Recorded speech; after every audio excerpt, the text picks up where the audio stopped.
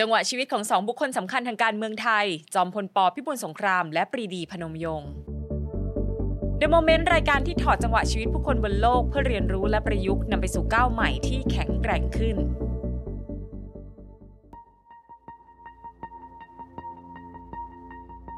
ในยุคที่ประเทศไทยมีการปฏิรูปการศึกษาครั้งสำคัญเพื่อผลิตบุคลากรป้อนระบบราชการแปลกขีตสังคะลูกชาวบ้านจากเมืองนนท์และปรีดีพนมยงค์ลูกชาวนาจากอยุธยาเป็นหนึ่งในนักเรียนหัวกะทิที่ได้รับคัดเลือกให้ไปเรียนต่อที่ฝรั่งเศสยกระดับจากลูกชาวบ้านไปเป็นนักเรียนนอกแปลกที่ขณะนั้นติดยศร้อยโทไปเรียนวิชาทหารปืนใหญ่ส่วนปรีดีไปเรียนวิชากฎหมายและเศรษฐศาสตร์แต่แทนที่จะไปเรียนหนังสือเหมือนนักเรียนทั่วไปทั้งสองร่วมกับเพื่อนอีก5คนที่มีอุดมการณ์เดียวกันช่วยกันก่อตั้งคณะราษฎรขึ้น5 ปีต่อมาคณะราษฎรจึงได้ดำเนินการปฏิวัติสยามในวันที่24มิถุนายน2475เปลี่ยนแปลงการปกครองประเทศไทยจากระบอบสมบูรณาญาสิทธิราชย์ไปสู่ระบอบประชาธิปไตยหลังการปฏิวัติไม่นานปรีดีพยายามเสนอร่างเค้าโครงเศรษฐกิจแต่ก็ถูกต่อต้านอย่างรุนแรงจนถูกเนรเทศออกนอกประเทศแต่พระยาพหลพลพยุหเสนาและแปลกก็ช่วยกันรัฐประหารล้มรัฐบาลนายกรัฐมนตรีพระยามโนปกรณ์นิติธาดาและเชิญปรีดีกลับมาพระยาพหลพลพยุหเสนา1 ใน 4ทหารเสือคณะราษฎรขึ้นเป็นนายกรัฐมนตรีหลังจากนั้นแล้วก็ส่งไม้ต่อให้นายทหารรุ่นน้องอย่างแปลกหรือว่าหลวงพิบูลสงครามขึ้นสู่ตำแหน่งนายกรัฐมนตรีจังหวะชีวิตหลังจากนี้นี่เองที่2 ป.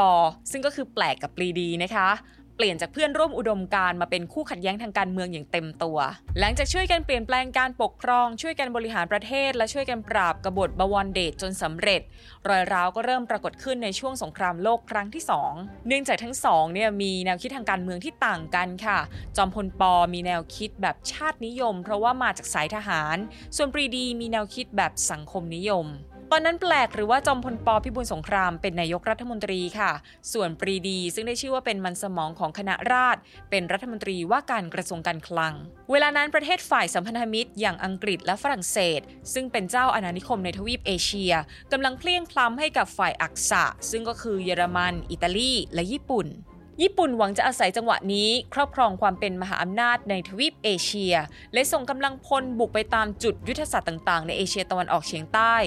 อย่างในช่วงกลางดึกเข้าสู่วันที่8ธันวาคม2484ญี่ปุ่นส่งกำลังพลบุกประเทศไทยซึ่งเป็นทางผ่านเข้าสู่พม่าดินแดนในการปกครองของอังกฤษทั้งสองฝ่ายปะทะกันจนเกิดการบาดเจ็บล้มตายกระทั่งช่วงก่อนเที่ยงจอมพล ป.ถึงมีคำสั่งหยุดยิงเพื่อเปิดทางให้ญี่ปุ่นนำทัพเข้าสู่พม่าผ่านทางกาญจนบุรีและแม่ฮ่องสอนปรีดีเผยว่าหลังจากรัฐบาลไทยเซ็นสัญญายอมให้ทหารญี่ปุ่นผ่านประเทศไทยได้แค่ไม่กี่วัน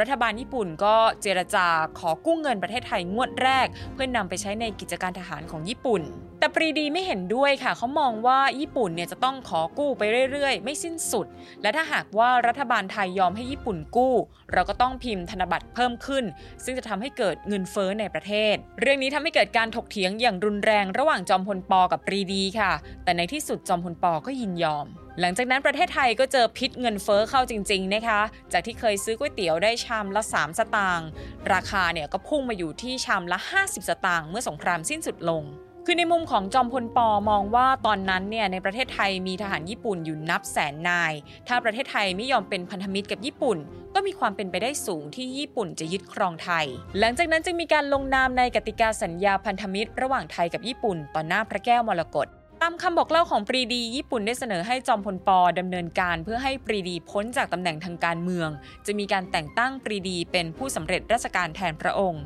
ปรีดีเห็นว่าตำแหน่งนี้ไม่น่าจะมีงานที่ต้องทำมากนักและน่าจะมีเวลามากพอที่จะเตรียมต่อสู้กับญี่ปุ่นก็เลยลาออกจากตำแหน่งรัฐมนตรีคลังเพื่อไปรับตำแหน่งใหม่และก่อตั้งขบวนการเสรีไทยเพราะคิดว่ายังไงญี่ปุ่นก็ต้องแพ้สงครามในขณะที่รัฐบาลไทยนะคะประกาศสงครามกับสหรัฐอเมริกาและอังกฤษในวันที่25 มกราคม 2485และในช่วงหลังกองทัพญี่ปุ่นก็ค่อยๆถอยร่นแล้วกลายเป็นฝ่ายตั้งรับฝ่ายสัมพันธมิตรทางจอมพล ป.จึงพยายามปลีกตัวออกห่างจากญี่ปุ่นแต่ก็ดูเหมือนจะไม่ทันการนะคะกรุงเทพเนี่ยถูกฝูงบินจากฝ่ายสัมพันธมิตรโจมตีทางอากาศอย่างหนักต่อมาจอมพล ป.ก็แพ้การลงคะแนนเสียงในสภาผู้แทนราษฎรทำให้จอมพล ป.ต้องประกาศลาออกจากตำแหน่งนายกรัฐมนตรี ตรงกันข้ามกับขบวนการเสรีไทยที่ผลการดำเนินการเป็นไปได้ด้วยดีทำให้ไทยไม่เป็นฝ่ายแพ้สงคราม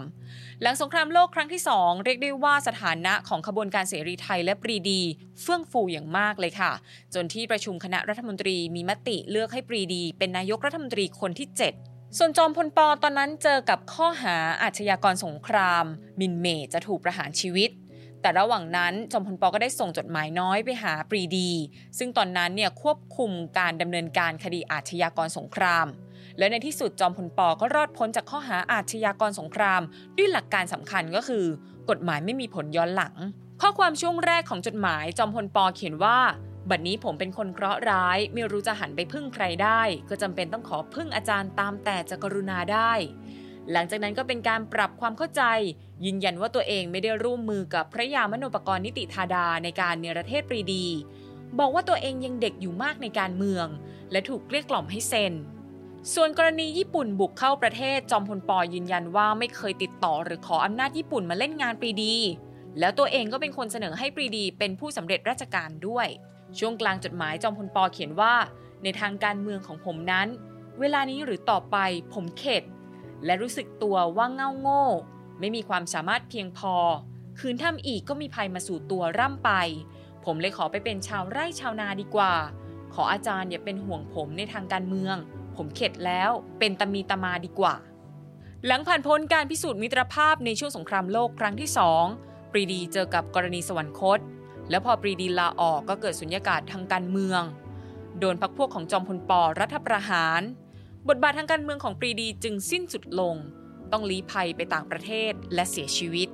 แต่บทสรุปของจอมพลป.ก็ไม่ต่างอะไรจากปรีดีค่ะถึงแม้จะได้กลับมาเป็นนายกรัฐมนตรีและได้อยู่ในอำนาจยาวนานแต่ก็เจอจอมพลสฤษดิ์ยึดอำนาจต้องลี้ภัยไปญี่ปุ่นและไม่ได้หวนคืนกลับประเทศอีกเลย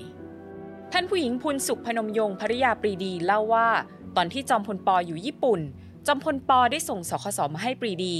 มีข้อความว่า please อโหสิกรรมแต่น่าเสียดายนะคะที่สคส.นี้หายไปแล้วนี่คือจังหวะชีวิตของ2บุคคลผู้ยิ่งใหญ่แห่งการเมืองไทย